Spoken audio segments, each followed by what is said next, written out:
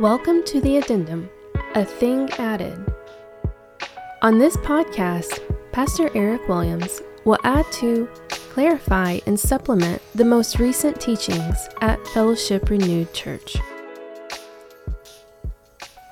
In our time together today, I'd like to bring some clarity to two particular situations that we addressed in our time together on Sunday.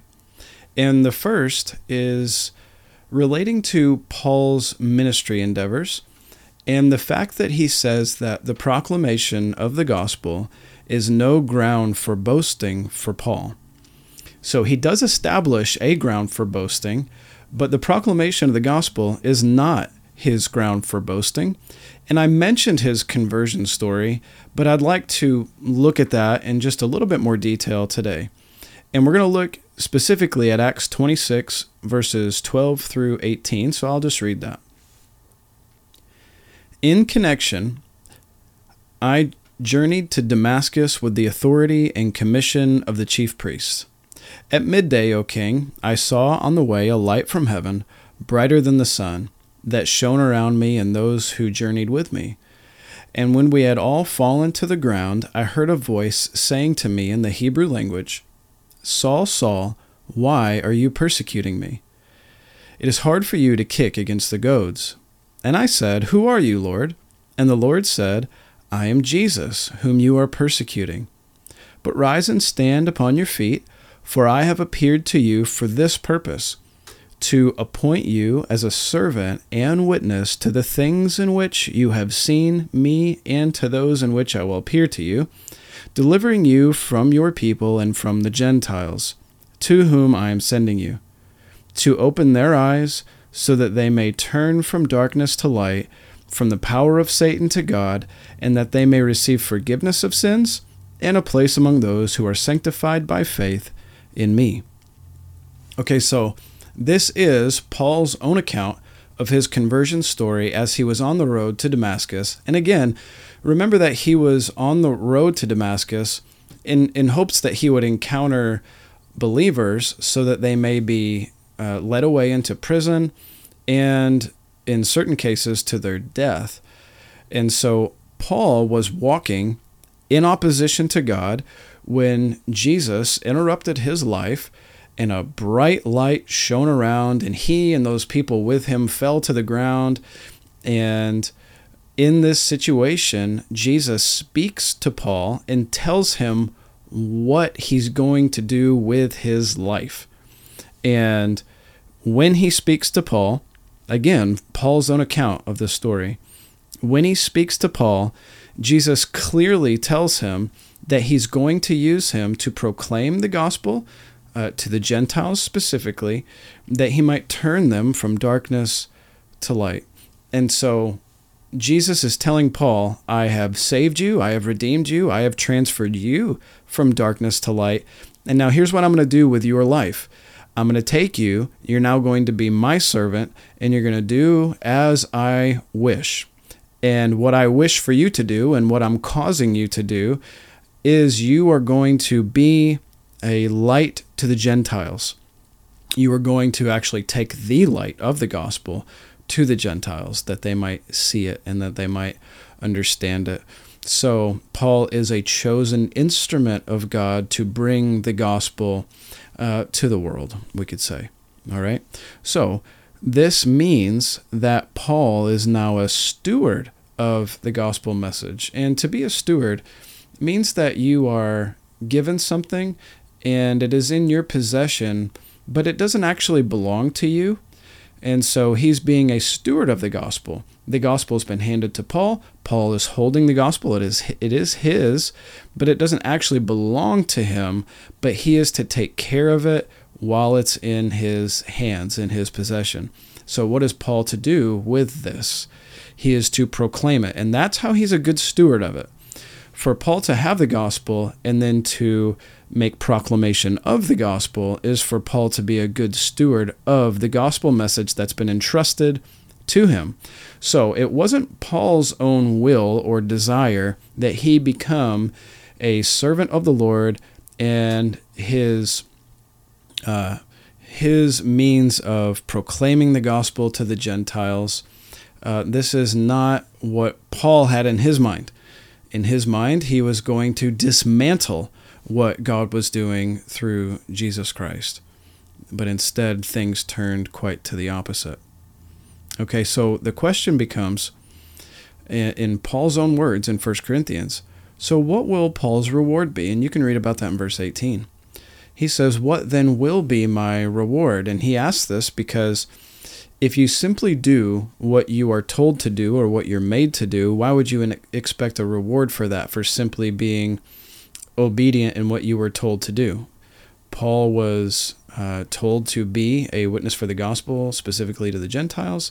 And so for him to then do that, he's saying, all I'm doing is doing all I can do with my life. And so where's the reward for that? Why would I be rewarded for that?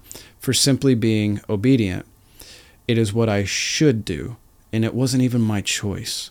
It was the Lord who chose to do this with my life. Okay, so maybe a little summary of that section and how it relates to the rest of what we were talking about is that Paul is absolutely within his right to expect and obtain financial, material support from the church.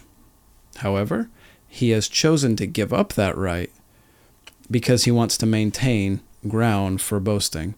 But he can't boast in the proclamation of the gospel message as if that was his idea, because it wasn't his idea. It was the Lord's idea. So he can't boast in that, but he does want to do something with his own free will. It's a in a sense, okay, a free will offering to the Lord. I'm giving the Lord something with my life. And what am I giving him? Well, I am denying a right that I could get money from this situation, but I'm choosing not to. And that was Paul's decision, free decision to do that.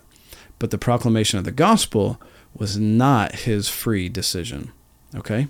So there's the difference between those two ideas. Okay, the next section of text, Paul talks about sacrificing his rights for what reason? Not to boast in himself about how great he is, but he sacrifices his rights for the sake of others. So Paul has determined in his own mind that the best thing, the most profitable thing for him to do is to lay down his rightful claim on financial material support from the Corinthian church that others might believe, that others might grow in their faith, that others might see the gospel present in his life.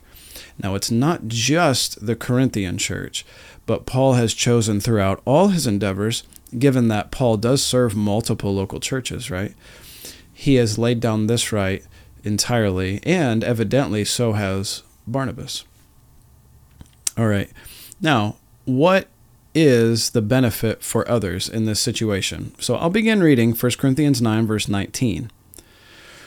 For though I am free from all, I have made myself a servant to all, that I might win more of them. I want you to just think about that word win, because it's repeated several times. I'm gonna just draw your attention to it, okay? That I might win more of them. To the Jews I became a Jew in order to win the Jews. To those under the law I became as one under the law, though not being myself under the law, that I might win those under the law. To those outside the law I became outside the law, not being outside the law of God, but under the law of Christ, that I might win those outside the law. To the weak I became weak, that I might win the weak. I have become all things to all people, that I might, and you might expect him to say here, win some of them, but it's not what he says. That I might save some. I do it all for the sake of the gospel, that I might share with them in its blessings. All right. So, as I said, I want to bring some clarity to this. I didn't spend a whole lot of time here, and so I thought this was a great opportunity to just to look at a couple of texts that support the idea of what's being said here, okay? Paul started back in chapter 9, verse 1 with the idea of freedom, and so there's a connection. He says in verse 1, am I not free? And how does he start verse 19? Though I am free, so I hope you see that connection. Though I am free, I have made myself a servant to all. So in other words, although I am free and I don't have to make myself a servant to all, I am choosing to make myself a servant to all that I might win more of them. So Paul has a freedom here, but he's not using his freedom to serve himself. He's using his freedom to serve others. And what does this serving of others look like? That he might win them, that he might win more of them. And then he talks about some different categories of people that he hopes to win. And it's Jews, it's those outside of the law, those who are not Jewish. I believe this is a similar idea and category of people that he will reference later, which is those who are Jews, those who are Gentiles, and then those who belong to the church. That comes from a text later on in 1 Corinthians, but I believe that these are the categories that he's referencing here: Jew, Gentile, church. And so what this tells us is that he has in his mind, I believe, multiple categories of people concerning salvation. He is talking about those people who are the redeemed and those people who are not the redeemed, but he wants to make gospel impact on all of these groups. Whether you're Jewish and an unbeliever, or Gentile and an unbeliever, or you belong to the church of God, he wants the gospel to benefit their lives and win them to the Lord. Win them in terms of obedience, win them in terms of transferring them from the kingdom of darkness to light. Now we know Paul doesn't actually do this. Paul doesn't win them. Paul doesn't save. We know that. We just need to understand the terminology here. He wants to be a vessel of people being saved, a vessel of more people being won over to the gospel, a vessel of people coming into obedience under the gospel as those who are already saved. All right. But he says, am I not free? Yes, he is free. He's using his freedom to serve others, but there's a connection all the way back to chapter 8. And if you look at verse 9, it says, but take care that this right of yours does not somehow become a stumbling block to the weak. So in other words, there's a connection between rights and freedoms, right? Which is the very conversation that we're having, rights and freedoms. Make sure that this right of yours, so you have a right, and you can either lay hold of that right, or you can choose to not lay hold of that right. And because there's a choice here, what does that help us understand? That there is freedom. If there is a choice to be made, then you are free to make a choice. But he says, make sure that this freedom you have, this right that you have, doesn't somehow become a stumbling block to the weak. Okay? And then he'll go on to say in verse 11, by your knowledge, if you choose to make yourself a stumbling block, here's what could happen. Your knowledge, a weak person is destroyed, the brother for whom Christ died. And sinning against this brother, you wound their conscience when it's weak and you sin against Christ.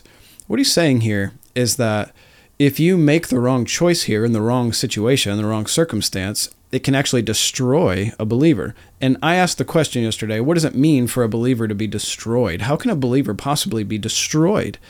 It can't possibly mean that a believer is destroyed in the sense of losing their salvation. That's not a thing. So what could it mean that this believer is destroyed? This believer falls headlong into sin and sins against Christ and is weak and wounded by their own sin, and of course is sinning against God, which none of that is good. Okay? Paul is saying that by not living up to the gospel and making your life a gospel proclamation in the decisions you make, you could actually bring destruction on others. But if you choose the opposite, what is the opposite of destruction? The opposite of destruction is salvation, right? And so you could be an agent of destruction or an agent of salvation. In other words, you can break down or you can build up, right? Which is language that Paul will use, building up. So we want to be those agents of building up for the gospel's sake. All right. I want to end our time together today in two passages for us to consider, think about. And I think it's in connection with the fact that Paul is addressing believers. He's addressing the church, and he's addressing the topic of food offered to idols. And so he's saying, when you consider going into an idol's temple and eating that food, that while although you have that right, you should consider what it will do to other believers. Galatians 6:1 and 2, James 5:19 and 20, I think offer great insight as we consider this idea. First, Galatians 6:1 and 2. Brothers, if anyone is caught in any transgression, you who are spiritual should restore him in a spirit of gentleness, but keep watch on yourself, lest you too be tempted. Bear one another's burdens, fulfill the law of Christ.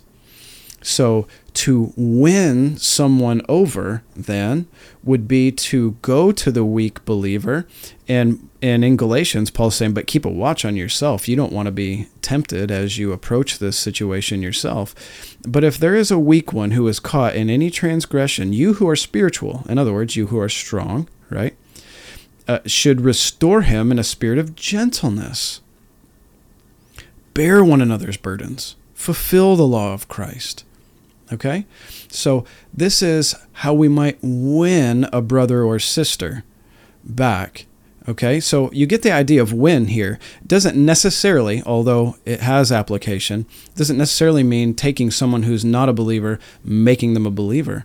But instead you're winning them over to obedience, faithfulness, righteousness. Okay? And then finally, James 5:19 and 20. My brothers, if anyone among you wanders from the truth, and someone brings him back, let him know that whoever brings back a sinner from his wandering will save his soul from death and cover a multitude of sins. I do believe there's a reference here to the fact that sometimes, as we read in 1 Corinthians 11, that there is discipline that comes from the Lord that can include physical things such as death, and that should you come alongside a believer, that you will win them over to obedience and spare them the discipline of God, which in its worst case could even mean physical death. And so who do we want to be in this situation? We want to be those who are strong, those who are spiritual, and those who bear each other's burdens for the sake of the gospel. And we lay down our own rights and freedoms for the sake of what? For the sake of winning people over to obedience to the gospel, whether that be someone coming to the gospel for the first time, or whether that be a brother or sister in Christ who's having a moment of weakness, and we come beside them and we lovingly tell them the gospel truth and put our arms around them and bear their burdens with them and understand their weaknesses and do everything that we can in order for them to hear the gospel and see the gospel in our very way of life. Thank you for joining us on the Addendum Podcast. For more information about Fellowship Renewed Church, visit frcsparta.com. Please join us for next week's episode.